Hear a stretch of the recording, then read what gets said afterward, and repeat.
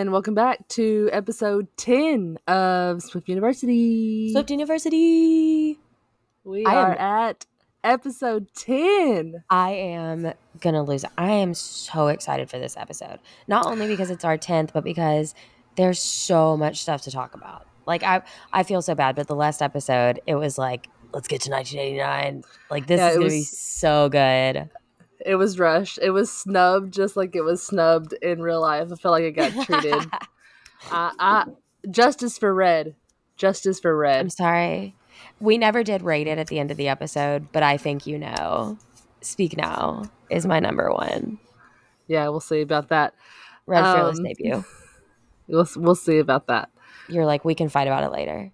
Yeah, that was our first yin and yang episode. Every song I liked, she didn't like, and then her songs, I was like, you don't know what you're talking about. Oh no, it was awesome. I did love that experience because I feel like that'll get more passionate as we get more into like the newer CDs. Oh yeah, I can't wait till you like have a full opinion on everything, and then we can fight. Oh, that's gonna be so fun. I'm gonna love it. That's how you know you're real friends, when you're like, I can't wait to fight with you about music. I can't wait to fight with you about music. It's gonna be great. Okay, so because then we're gonna cry at the songs that we love together. That's what makes you beautiful Swifties. Exactly what happened last time. So let me tell you about Yeah, exactly. Let me tell you about my week. So I went to the fair this week, and I took my daughter to the fair for the first time, and she was off with her dad riding a ride, and I was riding a ride with my sister, and they started playing Wildest Dreams, and I was like, oh, I know that heartbeat anywhere. I was like, they're playing Taylor Swift. And then the girl behind me was like, they're playing Taylor Swift. And then she started singing, and I started singing, and then we started recording each other, and then we was holding hands. And it's just so beautiful to be a Swiftie. I didn't even know these people. And then we get on the ride, and they start playing our song. And I was like, what is happening right now? And it was everything. Yeah, and I'll post I'll post that video on Instagram of me screaming our song in the middle of a fair ride. I do need to divert for a second. Can we also please talk about what other experience you had at the fair? Me being sick? Yes.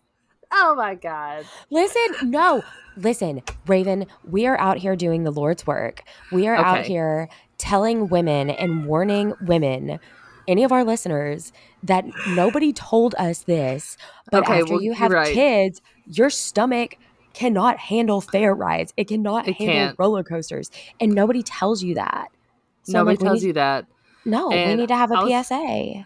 We was trying to record last night, and I was talking to Kelsey, and I was like, I'm so sick. I feel horrible. I rode two rides, and I was sicker than a dog. And I never used to get car sick, motion sick, anything like that. But ever since I had my kid, I can't do it no more. It makes me feel old.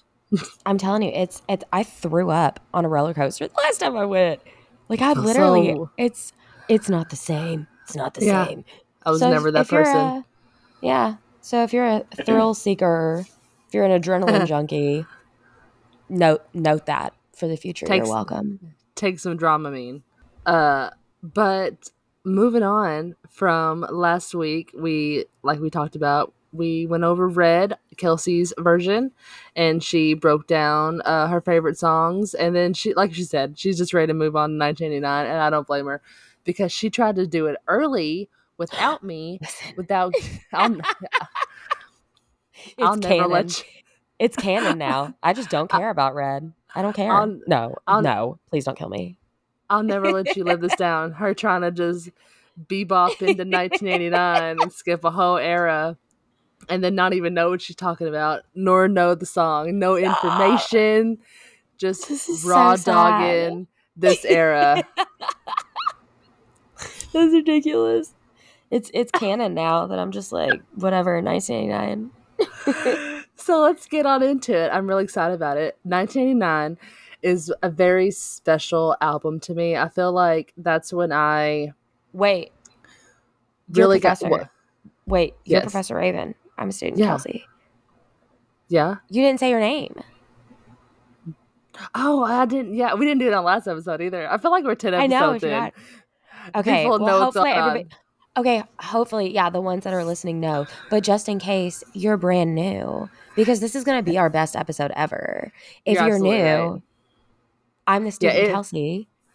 And I'm Professor Raven. And Kelsey is about a teenage Swiftie now. Yeah. So and we are breaking it all down. So if this is your first listen to, if you're trying to just get into 1989 so that you can, let's say, here's the future, in 1989, Taylor's version's coming out, and you want to brush up, this is perfect for you, because we're about to dive in from the very beginning to the very end, and I have done my research. So I'm super excited. But 1989 is a very special album for me. I feel like that's when I really connected to her music in a way I never had before. I had just got my first car, and it was the first CD that I had, and it came with all the Polaroids, and I had them all in my car, and I listened to that. So I didn't have I had a radio or a CD player, and that's it. And I listened to that CD from the very beginning to the very end. I could not tell you how many times. And when I got my first record player, it was the very first vinyl I ever had. And I have a very extensive vinyl collection now. So the very first one I ever had was a Taylor Swift one, and it's 1999, so it's very special to me. So okay, listen, I'm very excited to get into it. Can I just date myself super fast? Because you said that you had a CD player or the radio in your car. Did you not ever have the cassette with the string coming out of it? Oh, it had one of plug into your cell phone. Yeah, it had one of those too. iPods. Yeah, so great. I had one in my last car. What do you mean? I had to get a dongle in your last car and connect it to my phone. So I understand. You're this is the struggle I went through to listen to Taylor Swift music. Okay, we had a cassette with the thing, but I couldn't afford no Pandora at the time or to be streaming my YouTube like that. So none of us could. Nope. So Mama listened to it on a CD. That's right. So I am super excited to get into it. Are you super excited to get into it? I'm stoked. I'm probably the most interested. I feel like I've been the most interested in the debut episode, the Speak Now episode, and then now this one. I'm fired up, ready to go. I'm fired up, ready to go too. So let's go ahead and dive on in it. The year is October 27th, 2014. Taylor releases her 5th studio album, 1989, on Big Machine Records. The album is highly inspired by the 1980s synth pop. It was created to recalibrate her art to pop after critics disputed her status as a country musician after her last album, Red, had many genre shifts, but was released still as a country album. And we talked about that last week, how there was 15 different genres on this album, but it still was technically her last country album. She titled it 1989 after her birth year to signify a symbolic rebirth, and enlisted Max Martin, who we talked about last week, who co-produced Red, is back again as the co-producer for 1989. So at this point, I feel like we're getting to know her team, which includes Max Martin, obviously, Shellback, Jack Antonoff. Yeah, there we go. I'm learning. Taylor recorded in 1989 in studios across the United States, the United Kingdom, and Sweden, with the ensemble including Max Martin, Shellback, Jack Antonoff, Ryan Tedder, Nathan Chapman, we talked about him before. I can't say this name very well, so forgive me, but Imogen Heap, Imogen. So forgive me if I'm butchering that. But wait, spell it again. Imogen. Imogen? Emoji. No, isn't that Imogene? Yeah, maybe. Yeah, probably. Isn't it Imogene? What did you say? I don't know. Imogen? It's spelled weird. Emoji. It's like Imogene. Imogen. Whatever. Where is this is a British musician. Please, somebody from the UK. Imogen. You let us know. We've got to figure it out. Please let us know. The synth pop productions is characterized by pulsating synthesizers, programmed drums, and the processed backing vocals. The tracks explored a failed romance from a lighthearted perspective, Taylor and Big Machine promoted 1989 extensively through tie-ins and media endorsements, but they pulled the album from free streaming services, which prompted an industrial disclose on the impact of streaming on music sales. And we were fully... I'm going to need you to repeat that. Taylor and her team pulled the entire album from free streaming services, which prompted an industrial discourse on the impact of streaming on music sales. And we will break that fully down in a whole minute because that is a big part of her career. Oh, I'm so excited to hear about this. We're going to have some hot takes. Oh, yeah, for sure. But to support the album, Taylor launched the 1989 World Tour. She's got her first World Tour. It's no longer just in... Speak Now wasn't World? No, just a few. And Red wasn't even World. Oh, that's awesome. So World Tour, Mrs. Worldwide, Mr. Worldwide, Mrs. Worldwide. She announced tour dates in North America, Europe, Japan, and Oceania in November and December 2014. She announced additional dates for Singapore and China in June 2015 and a final announcement of the third show in Melbourne, which made the following month. The tour took 7 months to plan and 3 months to rehearse. As she was with her previous tours, Taylor was, of course, highly involved in planning and stage design. So let's talk about the stage. Taylor wanted to create a more intimate experience for her fans, which was going to be an issue for the shows that was going to be in stadiums. So she had this one-of-a-kind, 100-foot-long catwalk that could detach from the main catwalk, and it was able to rise up and do a 360-degree turn, and it permitted to get closer to fans. It was like a propeller, so it would, like, spin. What? Yeah. She wanted to be able to, like... She wanted people who had, like, bad seats to be able to be closer to her, which she's done also in further tours from now on. She can't really did it with the Eras tour because it was just so much, but, like, the Reputation tour, she has, like, 3 different stages. And, okay, I don't know if... Oh, gosh, that's another one I can't wait to get to. My brain, I don't know if I'm just stupid or if I'm a visual person, but I'm going to need you to explain a catwalk that spins. Like, how does it not hit the fans? Like, it goes up and then spins? Yeah, it detaches from the middle. You'll see it because I'm going to send you the link because I want you to watch the 1989 World Tour. I want you to watch the video. Good. So you'll see it where it gets up and moves. It doesn't like spin like a propeller, but that's the way it could move. Okay. You know what I'm saying? And I think I'm getting it now.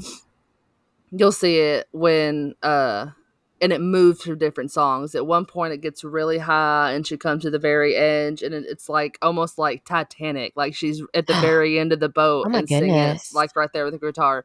So I really want you to see it. And it's also funny, we all kind of make fun of the 1989 World Tour video because it's so clippy. Like it's like every 2 seconds is a different angle of her face it's just you'll see. I saw that on TikTok. Somebody was like, this is these edits are worse than Taylor Swift's 1989 tour video. And I was bad. Like, what?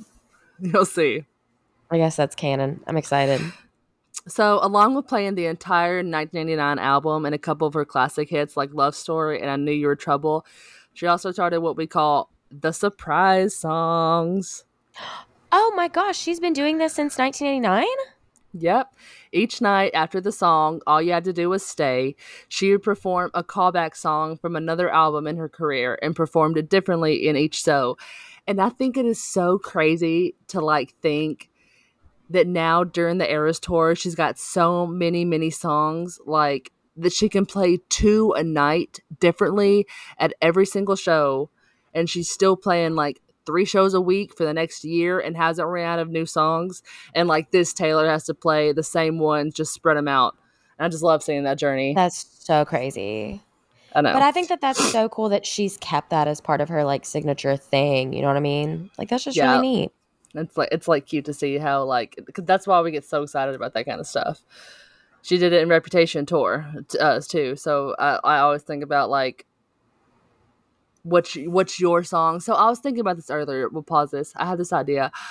Everyone's talking about like, is she gonna do a documentary for the Eras tour? Is she gonna do a movie? Like what is it? I would love if she did like almost like a series, and you could like go to each show and watch that show. Oh like, yeah. Well, you had talked to me about night 1, like Houston night 2. That I think that'd be really cool. I think at minimum, and you don't have to like, no, I think this is a great idea. Like, I think, like you said, at minimum, have the surprise songs as a series. Yeah, I think so too. A whole show, because that's like, I mean, that you got to think that's like 3 hours. Yeah, but they're recording it. Like, you can see them recording it. Right, but I'm saying like Disney hosting. I mean, that would be like hours of Taylor Swift content that they would be hosting. Oh, wait. But doesn't Disney have other Taylor Swift stuff? I don't know, because I haven't looked at it. Yes, they have. She has it's folklore at the Long Pond Sessions. You'll get to that. She has a studio that she has, and she recorded both of those albums there, and she performs the entire album live, and you get to watch it, and I love it. Oh, wow. Oh, that's going to be cool. It's really good. So the tour began on May 5th, 2015 in Tokyo, Japan, and concluded on December 12th, 2015 in Melbourne, Australia, spanning 85 shows. For many of the shows, Taylor invited special guests on stage with her, including musicians, actors, athletes, and a group of the models and famous friends whom the media called her squad. These are a few of the best ones. Taylor, dressed as Olaf, brought out by Idina Menzel, dressed as Elsa, and performed on Halloween in Tampa, Florida. Taylor performed with... You kidding me? It's so cute. You have to. I'm going to post obviously all these. I'm going to post all these on our Instagram. And if you're new listening, we have a really, really awesome Instagram. We post all these little niche videos. So cool. And links and TikToks and jokes all on our Instagram. And then they are organized in little highlights at the bottom. And you can go to each individual episode and follow along. So follow along at Swift University Pod on Instagram. Taylor performed with Ricky Martin and again with Pitbull in Miami, Florida. Mr. Worldwide. Dwayne Wade joined Taylor on stage and presented her with a personalized 13 Miami Heat jersey, officially making her part of the team. How cute.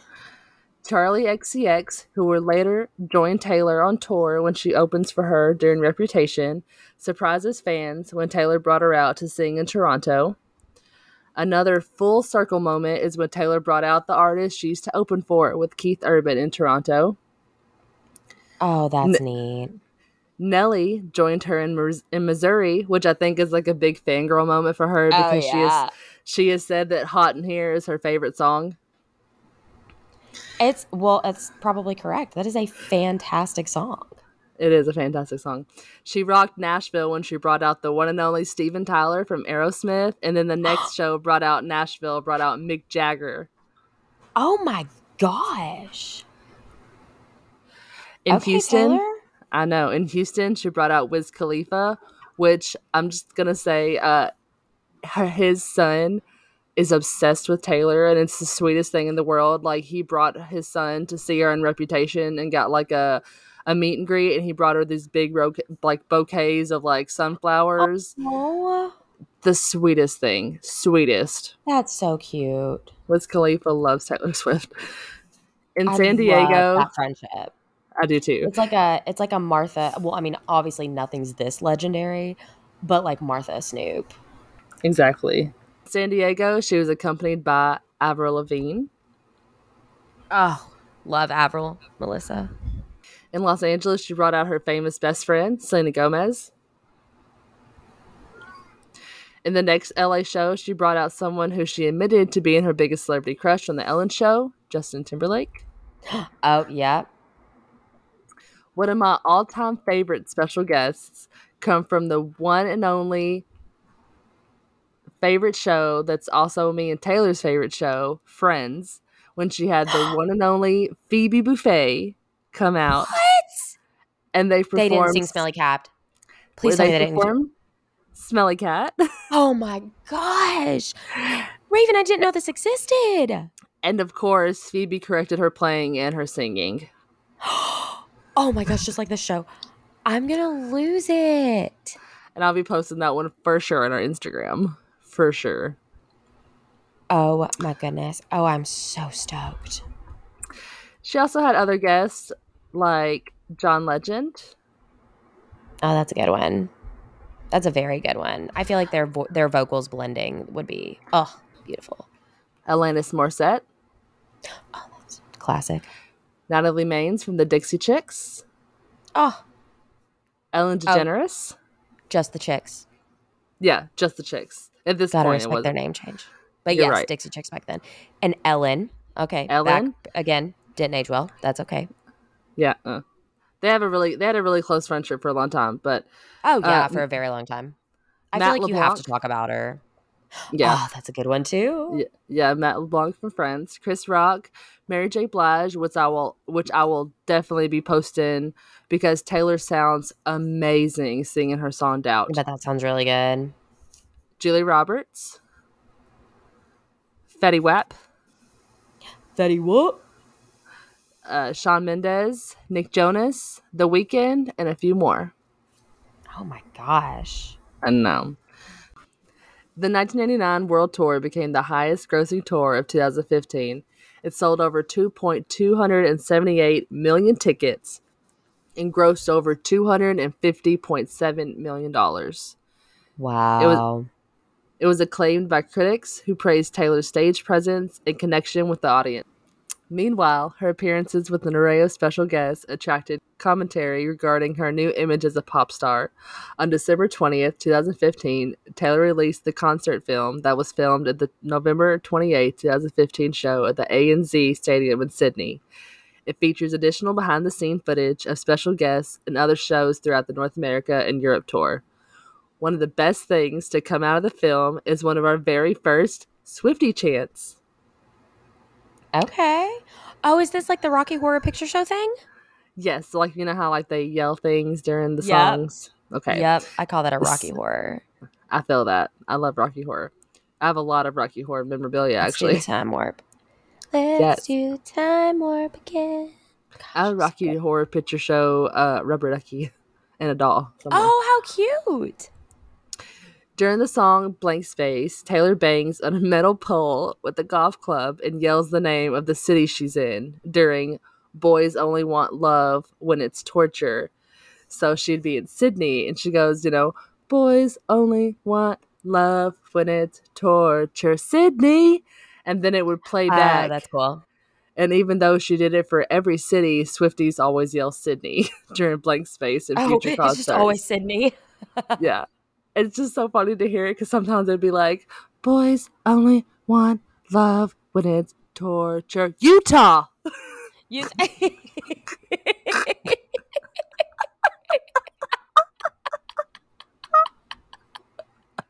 my God. I'm sorry. I just saw Trey Crowder just came to Bowling Green. Do you know he's like that progressive, like liberal redneck or whatever, and he does comedy. He's so funny. And he was just talking about how he's from Bucksnort, Tennessee. So I just imagine Taylor being like, only one love if it's torture. Bucksnort?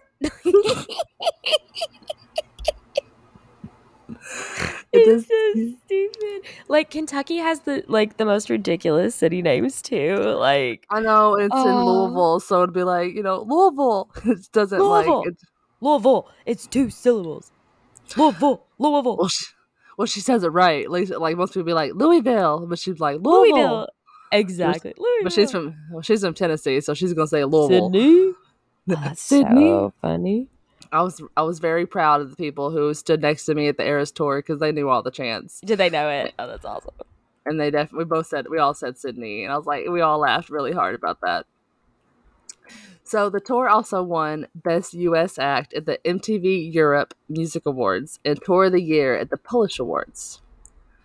Around the time 1989 was first released, music critics generally complimented what they deemed a catchy production and an emotional engagement in the songwriting.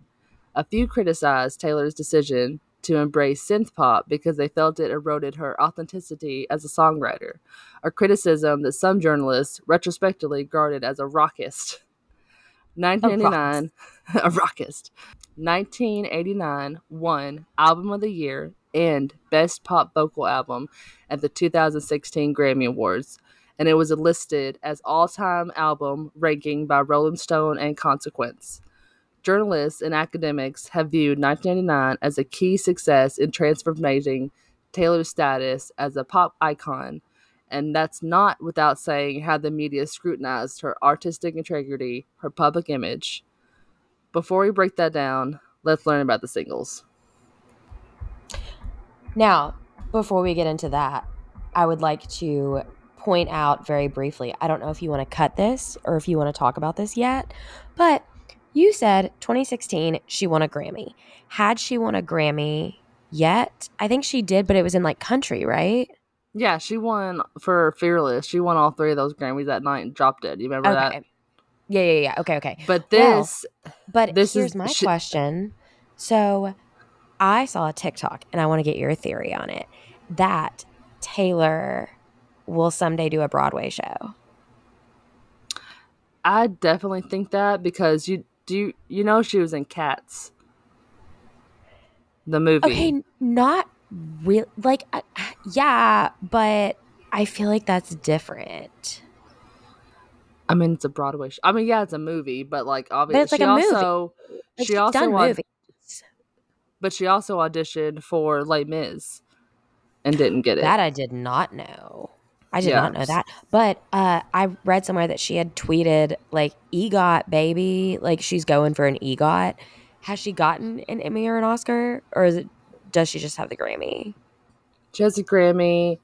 She has an Oscar.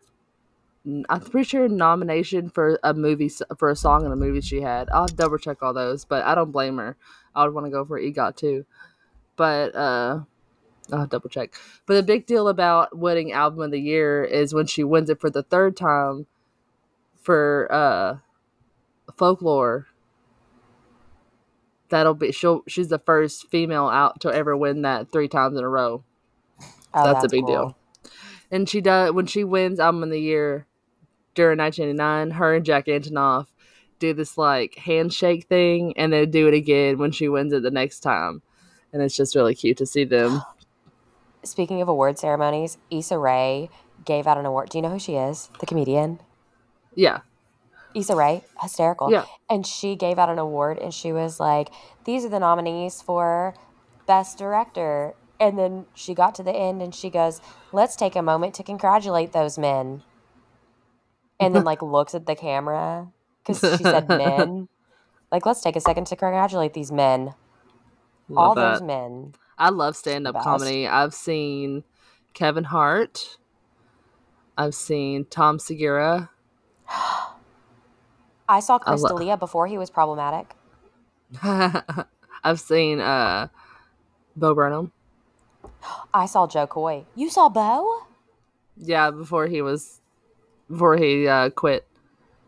Girl, we're going to have to go to Zanies together sometime. That's awesome. I had no idea you were into stand-up. I was trying to go see Jason Nash at Zanies. I don't know if you know who David Dobrik was before he got problematic, but I was a really big Vlog Squad fan. He was like a YouTuber, and I loved that whole crew before they got problematic. Oh. So let's go ahead and get into the singles. The first single is Shake It Off. It was released August 19th. Here she is. It was released August 19th, 2014.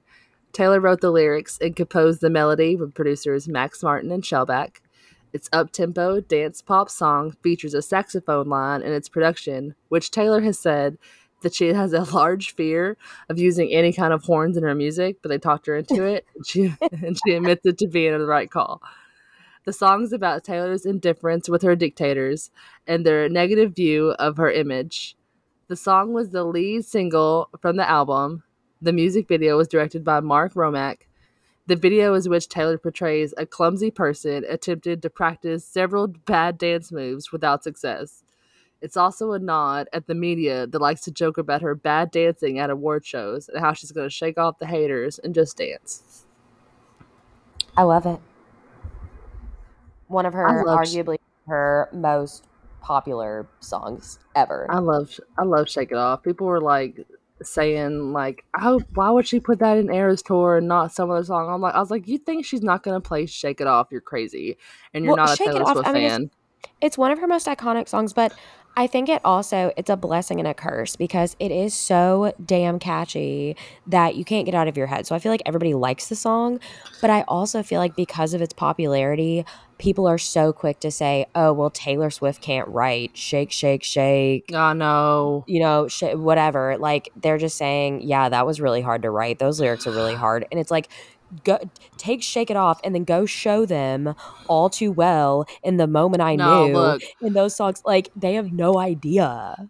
I literally made a TikTok about that, and you haven't heard the song yet, but it's one of her. It's literally poetry. It literally feels like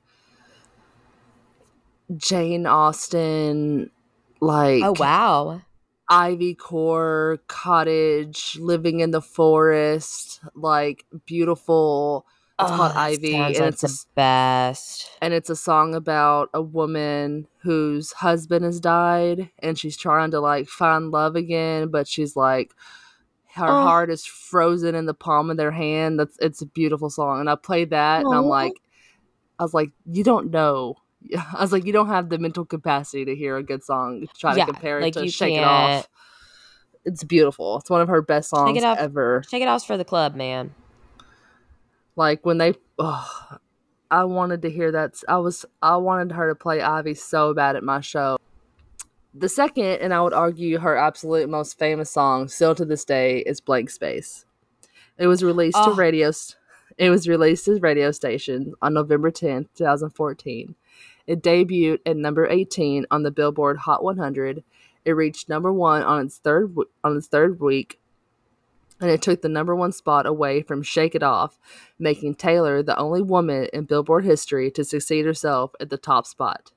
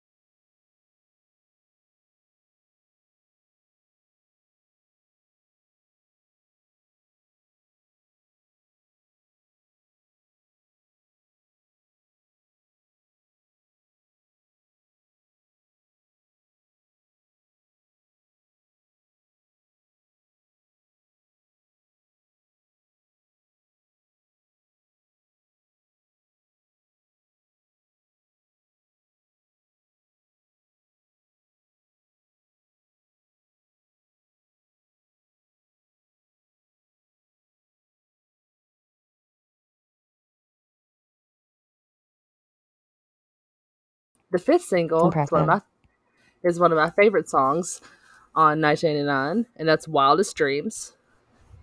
Oh, It was released at radio stations on August in 2015. Taylor wrote this with Max and Shellback. Wildest Dreams is a pop, dream, electropop, soft rock, and synth pop power ballad with an atmospheric production equipped with string instruments and Taylor's very own heartbeat as its beat. Oh wow, that's intense.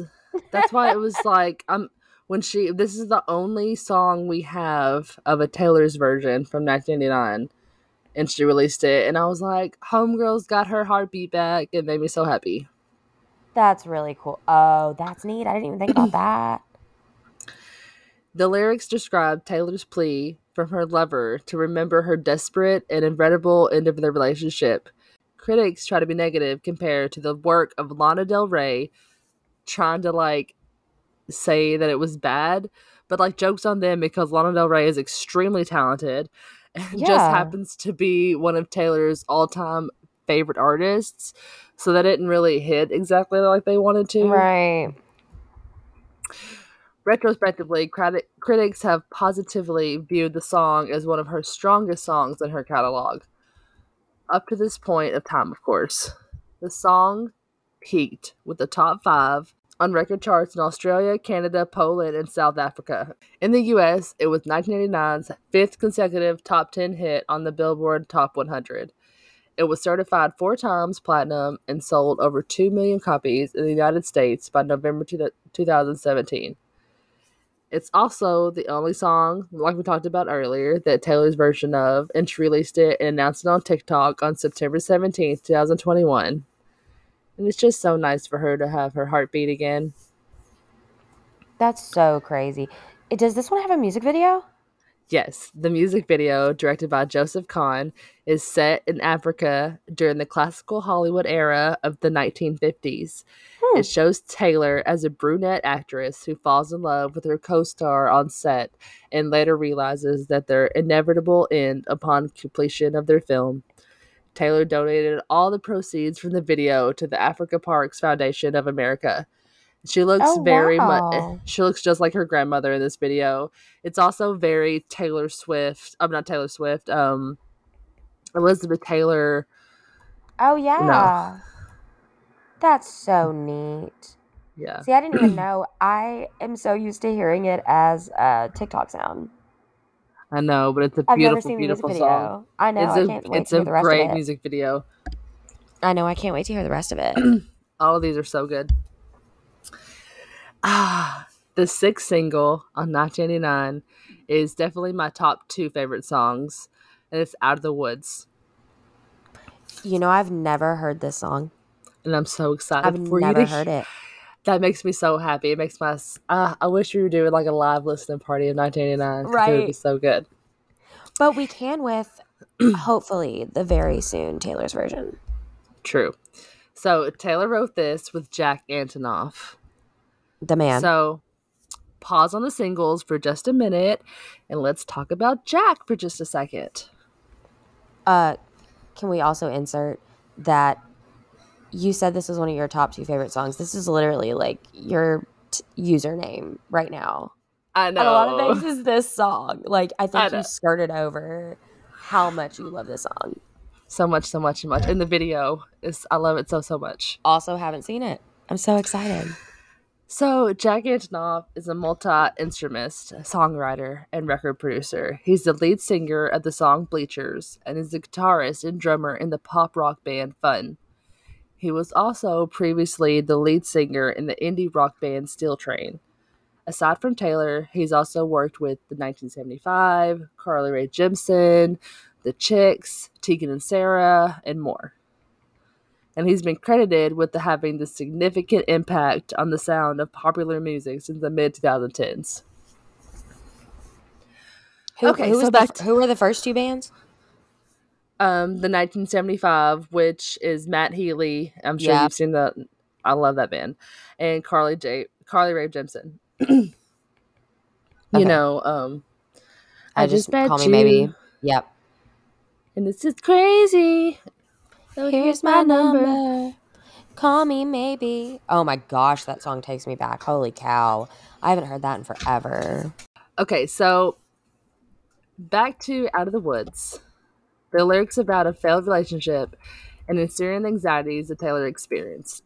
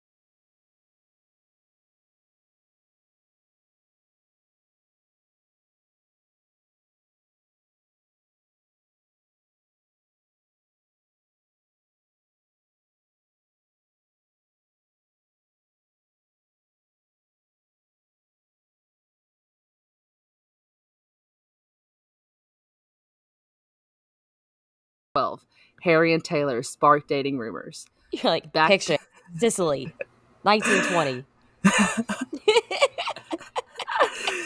Back during Harry's days in One Direction, the singer notoriously wore a... I totally missed it up. But when was it actually, though? Yeah, for your notes, you're going to fail. Fall 2012, Harry and Taylor sparked dating rumors. Got it. Back during Harry's days in One Direction, the singer notoriously wore a silver paper plane necklace on the regular. Taylor's references is in this one song, but I'll wait for you to hear it, and I want to take the lyric from it because you'll pick it up. Okay. We'll talk about it next week. The two sparked dating rumors when Taylor was later seen wearing the same necklace December 12th, 2012. Harry and Taylor were pictured together. The two were spotted on a stroll in New York City, and there's a famous photo of it.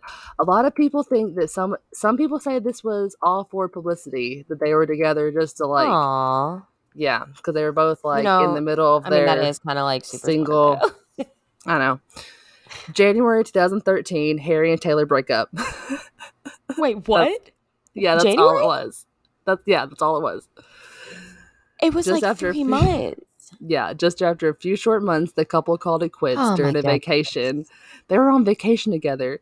The couple was taking it with his family, and Taylor flew home to Nashville, and Harry stayed in the British Islands. It was a nasty breakup since she flew home. What? Oh, that's insane. We don't know. Oh. For those listening in, my friend Heaven has joined our podcast. Say hi, Heaven. Hi, guys. Hello, Heaven. Just randomly welcome to the podcast. Tuning in. I Welcome to our podcast. She's a bi. She's learning too. She's a Swiftie by association. You know the Bob and Tom show, how they have like the different people that call in.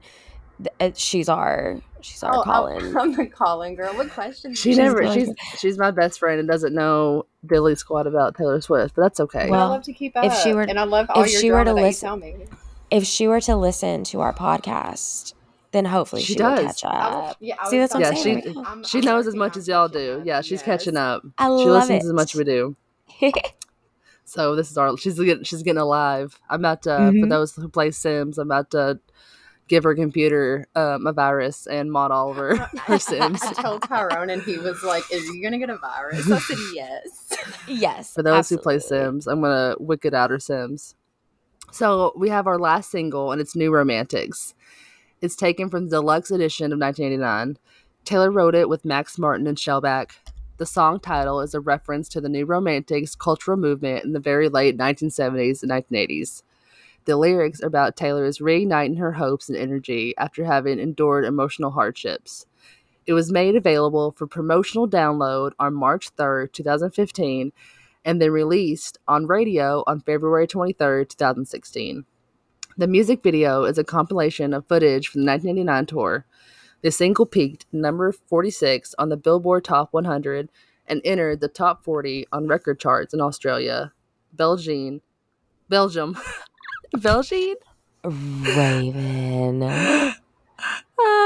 Imagine. It's Scotland. Imagine. Oh my God. Hey, listen, I have a question. So when did this album drop? Because I feel like we're talking about 2014.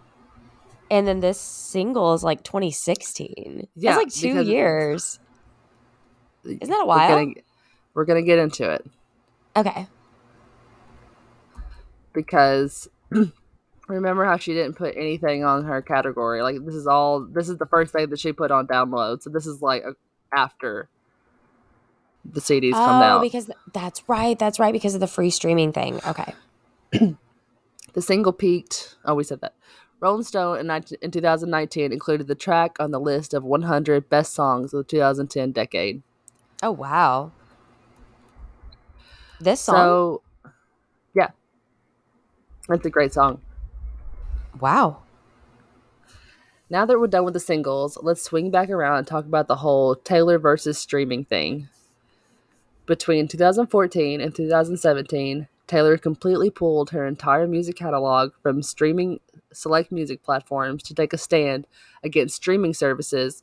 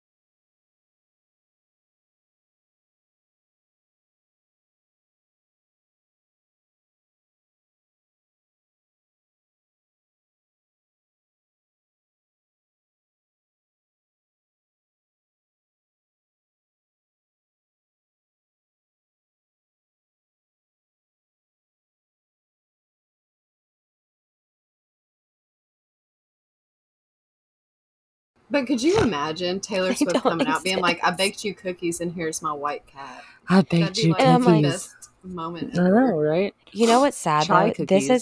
This is the thing. This is why, like, I could be kidnapped, because I'm like, actually, that sounds like a really fun time. Like, just hanging out with cats and baking cookies. Like, have you heard that? Have you heard that Wendy Williams TikTok audio where she's like, well, Taylor Swift invites her fans to her house.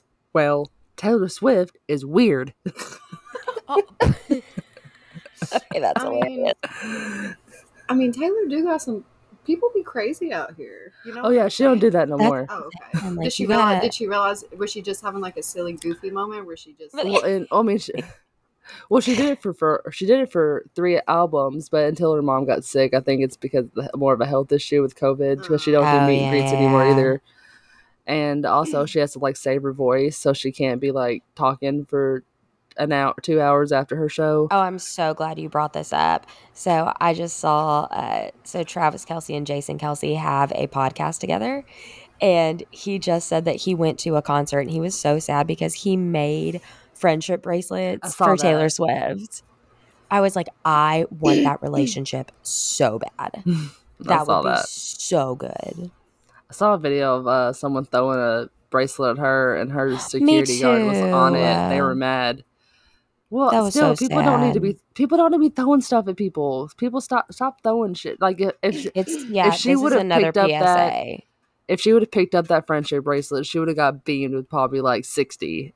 That's so sad. So, she can't be doing that shit. I think they should just have boxes out front. Like, throw your shit inside this box and maybe I'll go through it whenever the show's over. Oh, that's a really good idea. She's just probably got, literally, though, almost 20 years of shit.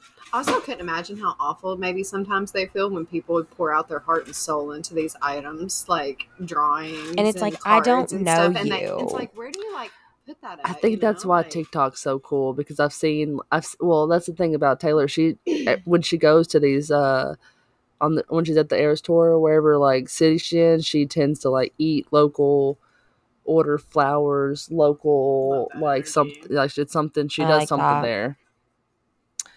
So Taylor felt like in her past eras, she had been in the media's face with her relationship so much she's going to calm that down and just make this era in her life about moving to New York and hanging with her friends and going out and writing her new music.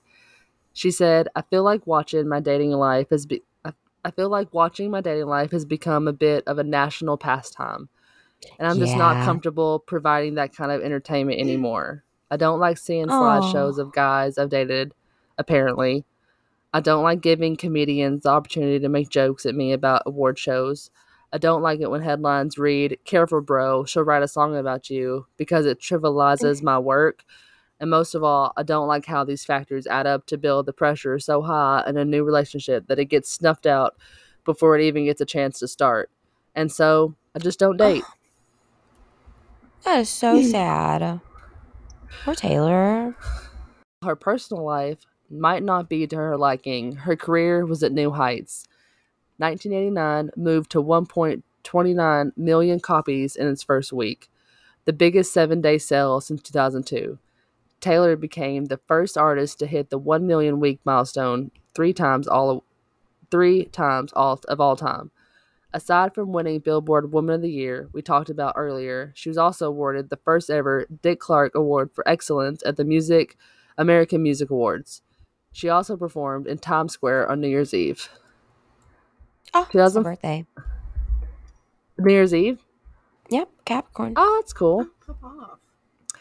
2014 was the year of many wonderful things for Taylor and her fans. Shortly after the massively successful release of 1989, fans on social media began to experience another phenomenon. 2014 was a year for many wonderful things for Taylor and her fans. Shortly after the massively successful release of 1989, fans on social media began to experience another phenomenon. After something that suddenly became known as #Taylurking, whereupon every detail of a fan's likes, job, whereabouts was studied intently. Here we go again. Okay, wait, hold on. I have to write down. Hold on. New Year's What's Eve. wrong? Yeah, she performed at New Year's Eve. I'm writing down the videos that I want to watch. Oh, yeah, I'll send them to you. Like, just in case, like, you miss any. Like, I'm writing down ones I want to watch. Got you. Okay. Repeat what you said. Tay-lurking? Yeah. After something that became known. After something that became known as hashtag Tay-lurking, whereupon every detail of a fan's likes, jobs, whereabouts was studied intently, and a single Santa emoji would appear on their socials from the one and only Taylor Swift. These other stories. Dun, dun. Stories. During Santa the 2014 emoji? During the 2014 holiday season, Taylor sent huge packages of early Christmas presents to fans. 32 lucky Tumblr followers of hers received FedEx boxes in the mail wrapped by Taylor herself. The elated recipients took to social media, flooding Twitter, Facebook, and Tumblr with images and videos of themselves unwrapping the gifts. Fans dubbed this event Swiftmas. Ever since, it has become a fandom tradition to organize a Swiftmas Secret Santa every December. Fans from all over the world would participate and send each other letters and presents. Taylor documented the whole experience, and I'll post this all on our Instagram. There's a whole video of it. How fun. So let's talk squad. So Taylor has said that growing up, she was a very lonely child and often ate her lunch alone. So it always hurt me to see the media, for some reason, hate on the fact that she's got a group of friends who are also famous and attractive. Some of them include Selena Gomez, Emma Stone, Kendall Jenner, Karlie Kloss, Jamie King, Ryan Reynolds, Blake Lively, Ed Sheeran, Gigi Hadid, and Lorde. The internet started to call these random friends calculating, a term that Taylor is not a fan of. So apparently she can't just have friends. She has calculated this group of famous pretty girls just to make her image look good, I guess. I could calculate something. So yeah, I know, right? Seriously. I wish I was smart enough to think about honestly, if that is and calculated, isn't she kind of a genius? Why are we hating? Well, and but here's my thing. That's a very eclectic group of people. Like that, I don't know. Like I don't think you would be able to pull that many strings unless there was like a genuine friendship there. That's what I'm saying. Do you know what I mean? Taylor says, never being a popular as a kid was always an insecurity for me. Even as an adult, I still have reoccurring flashbacks sitting at lunch tables alone, or hiding in the bathroom stall, or trying to make a friend and being laughed at. In my 20s, I found myself surrounded by girls who wanted to be my friend. So I shouted from the rooftops, posted pictures, and celebrated my newfound acceptance into a sisterhood without realizing that other people might still feel the way I felt, so it also felt alone. It's important to address our long-standing issues before we turn them into a living embodiment of them. But even though Taylor has seemed to swear off love in declaring 1989 as her single era, the love bug has seemed to caught up to her. When Taylor meets famous DJ Calvin Harris, and our later DJ Khaled. I was like, DJ. Literally thought she was gonna say DJ Khaled. Sorry. I'm not DJ Khaled. But what like, about oh my God. DJ I literally thought you were gonna say DJ Khaled. No, DJ Calvin Harris. I think he's either British or Australian. I'm not sure which one. I think he's British. Okay. Can you imagine her and DJ Khaled together? Shut up. Oh, goodness. Anyways. It'd be so bad. So they're later seen holding hands at Kenny Chesney's concert in Nashville. Even though Taylor has always been tight-lipped about who she's dating, Calvin and Taylor began showing up in each other's Instagram posts. What? Say that sentence again. Been tight-lipped about who she's dating? Taylor, it was the always for me. You know, Taylor's always been tight-lipped. All but too she's well, never Dear been John. like, but she Style? I mean like actually say she's dating someone, put them out publicly, admitted to it. Like, that's true. But this is the first time that they had someone on each other's like Instagrams, like they were like Instagram like official, openly, yeah. Taven became the it couple of 2015, and they became the longest relation. Oh, my computer went dark. and it became the longest relationship she had publicly had until that point. So the image of her being a hopeless serial dater had thankfully died down. But another battle for Taylor was on the home front. They even wrote the smash hit "This Is What You Came For" together, and Taylor sang the backup vocals but Taylor didn't want their public relationship status to cloud the song, so she wrote it under how do you say that word? Pseudonym. Do you know? Yeah. Pseudonym.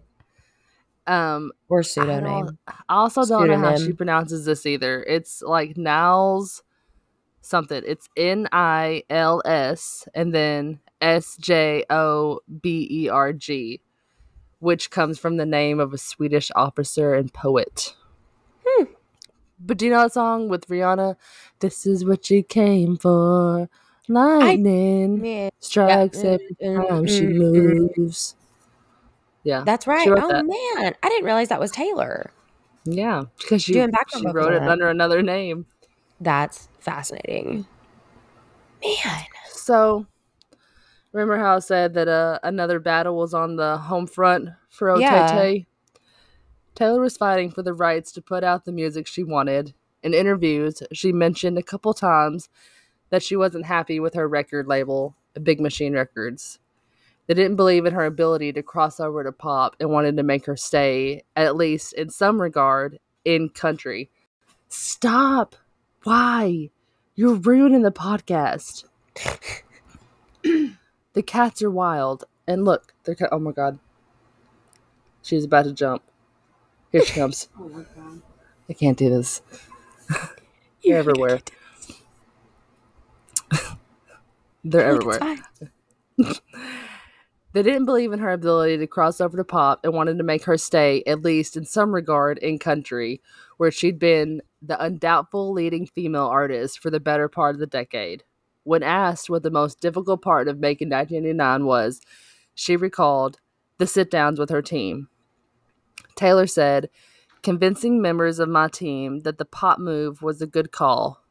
People seemed to love the album, and I remember all the sit-downs in the conference room where I would get kind of called out in front of a group of people who have worked with me for years. They said, 'Are you sure you really want to do this? Are you sure you want to name the album 1989? We think it's a weird title. Are you sure you want to put an album cover that has half of your face on it? Are you sure you want to take a genre that you cemented yourself in and switch it to one that you're a newcomer to?' Yeah, and answering all those questions with yes, I'm sure. Yeah, really frustrated me at times. Like, guys, do you understand? This is what I'm dying to do. The biggest struggle became my biggest triumph when it all worked out. At the very same moment in time, investment banking booklet shopping Big Machine, which would have included the rights to Taylor's masters, were circulating all over the internet. It was on Facebook, Twitter, and even Snapchat. It's like the main sign in the business world something was fishy. Music insiders could see that she had one more album to deliver at Big Machine and that she had not re-signed. By fall of 2015, Taylor had a level of fame that started to feel unmanageable. 1999 was a cultural milestone.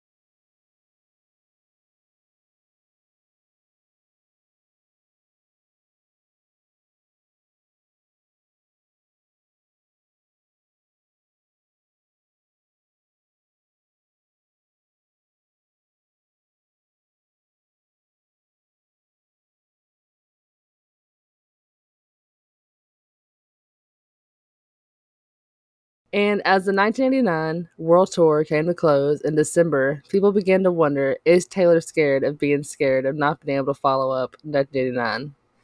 Taylor said, no. How could the next one be as big? Maybe the next album will be a bridge to something else. Or maybe it'll be, I don't know, I'll go ahead and change everything. And after the tour, she decided she needs a break. Sometime, she said, I think I should take some time off. I think people need a break from me. I'm going to, I don't know, hang out with some friends, write some new music. Maybe not write music. I don't know. So, we know now that Taylor really, really needed a break.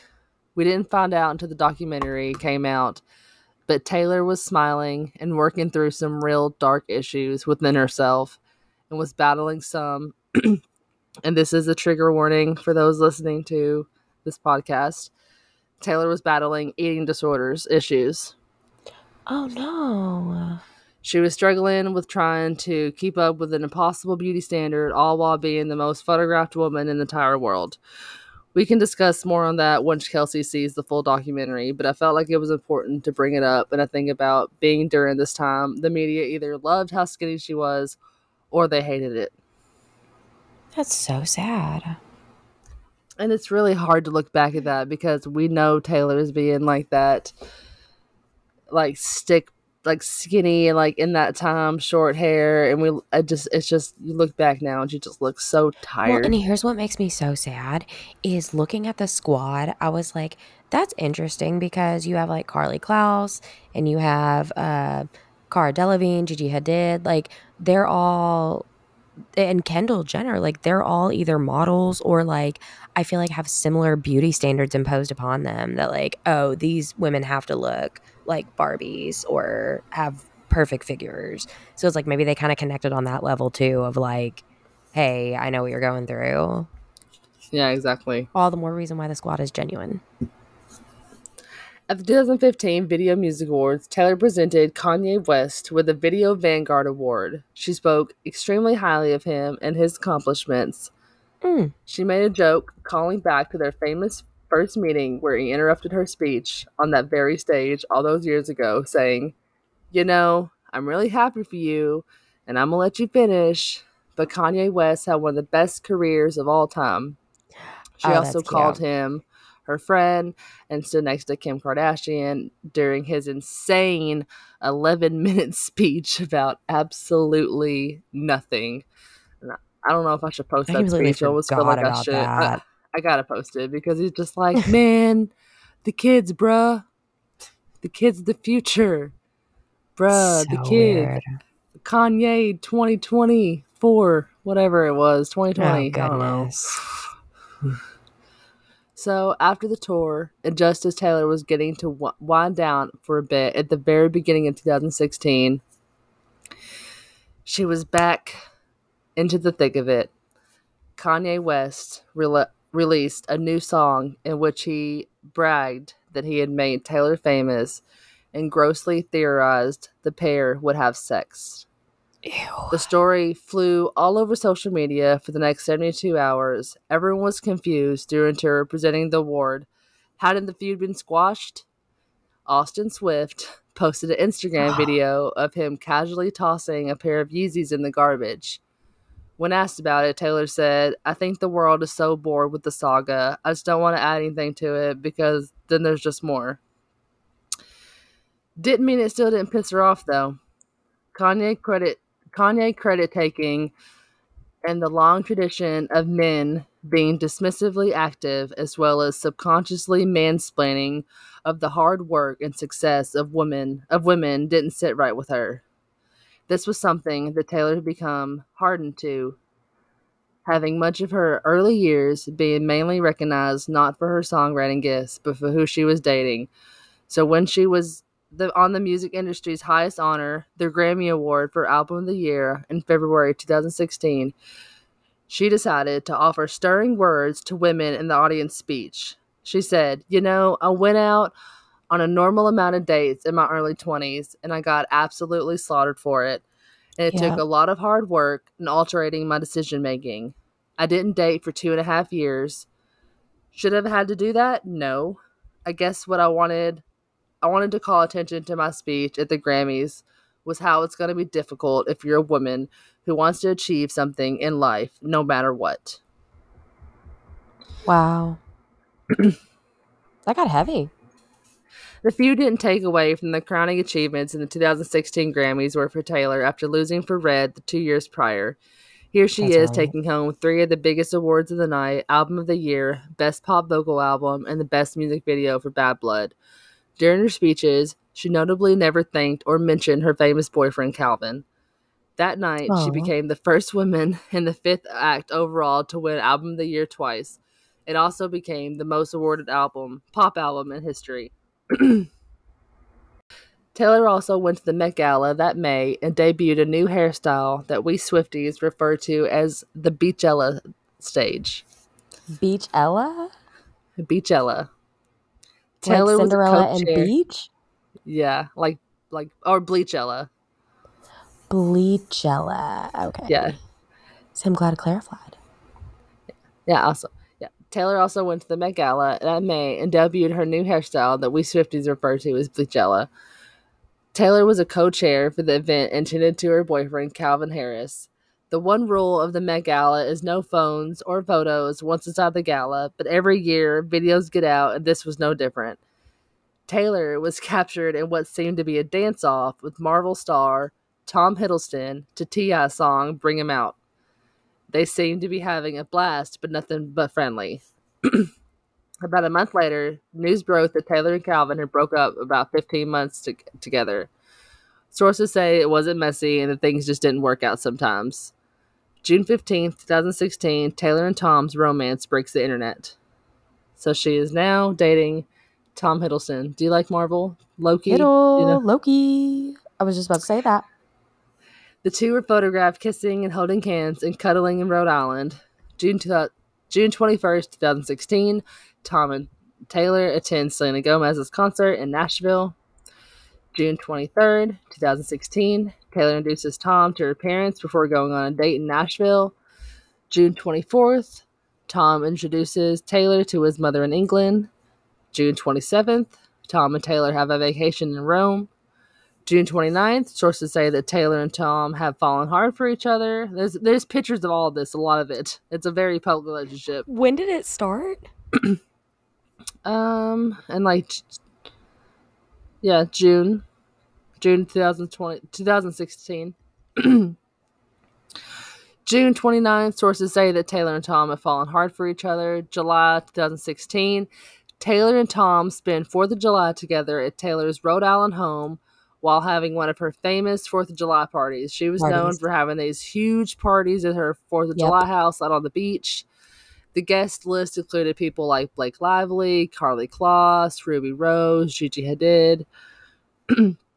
July 3rd, Tom was famously photographed walking seashore with Taylor wearing a tank top that read I Heart TS and a fake tattoo on his arm with a heart and a T in the middle.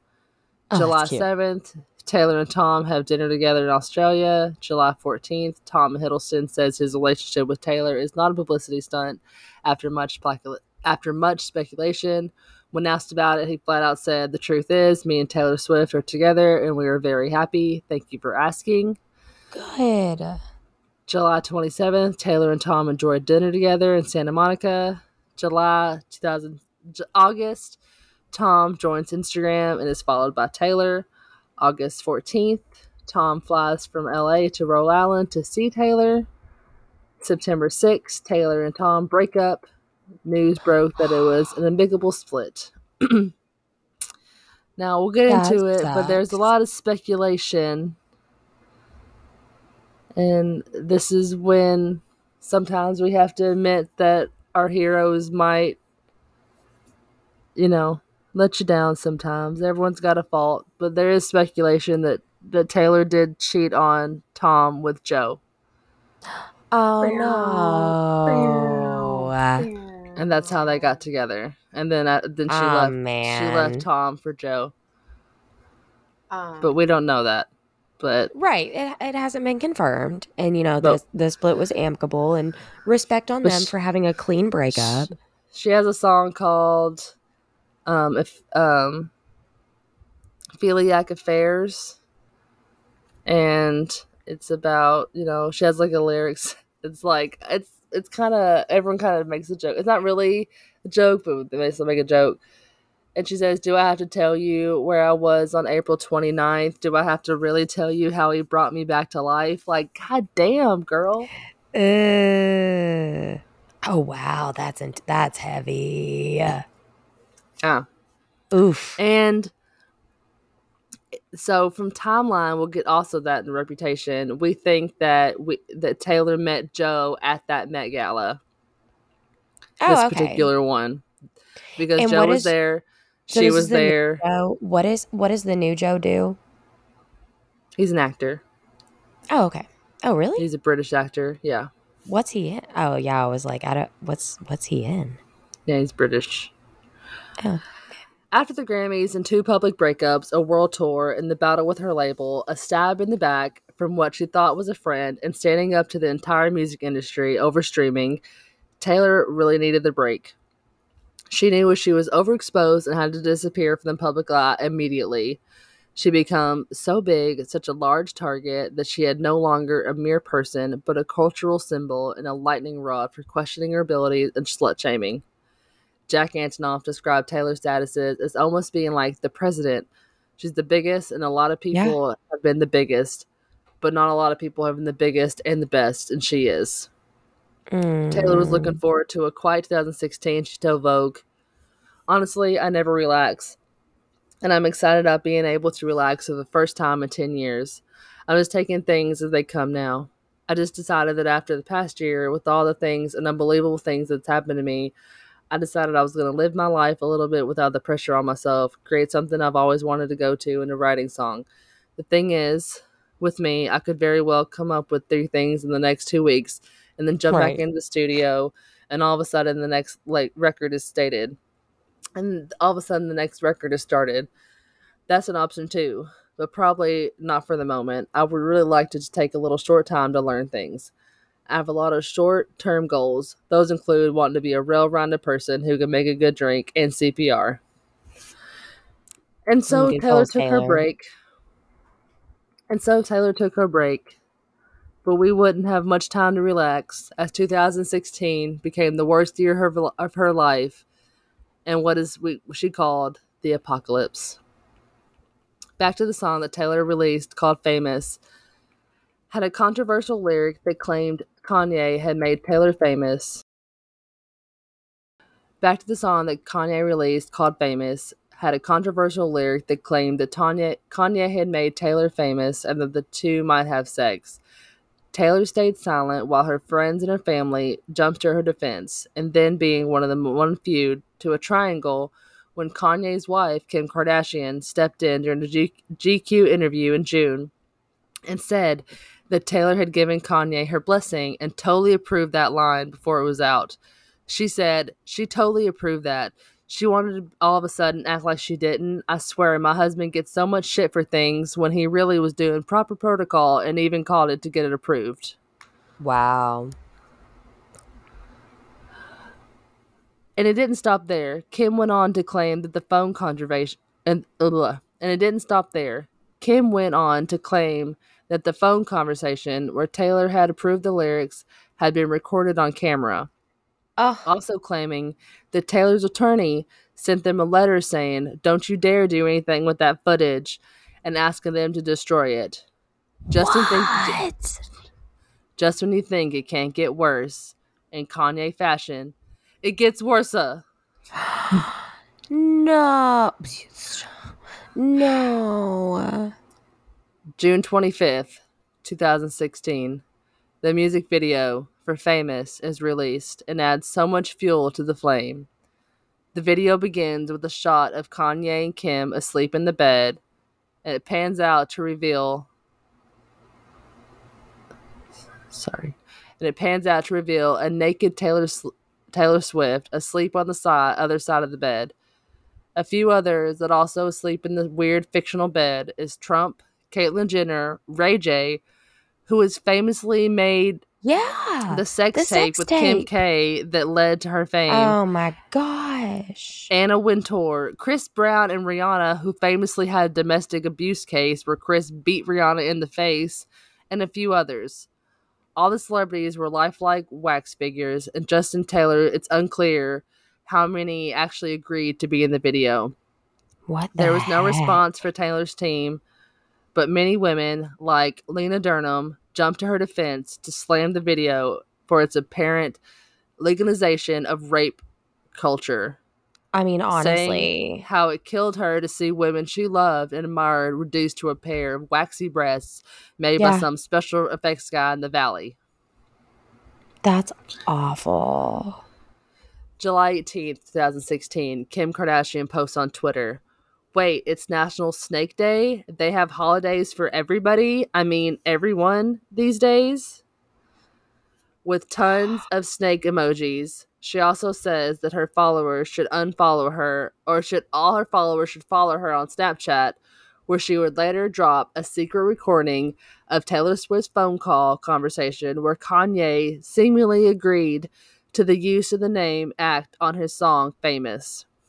She seems to use the word respect and friend a lot in the conversation. Taylor insists that she never concluded that the fact she referred to was a bitch in the song, saying she had never heard the lyric, "I made that bitch famous," and the recording that Kim uploaded does not include that lyric either. Taylor then posted this on Instagram. "Where in the video of Kanye telling me he was going to call me that bitch in his song? It doesn't exist because it never happened. You don't get to control someone's emotional response to being called that bitch in front of the entire world. Of course I wanted to like the song. I wanted to believe Kanye when he told me that I would love the song. I wanted us to have a friendly relationship. He promised to play the song for me, but he never did. While I waited and wanted to be supportive of Kanye on the phone call, you cannot approve a song you haven't heard. Being falsely painted as a liar when I was never given the full story or played any part of the song is character assassination, and I would very much like to be removed from this narrative, one that I never asked to be a part of since 2009. People chose sides, choosing Taylor or Kim and Kanye's. Hashtag Taylor Swift is over was #1 thing on Twitter. Her social media filled with fake emojis, and we slowly saw what was initially the first cancel.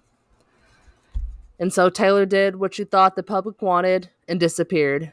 She shifted her priorities and lived a much more private life.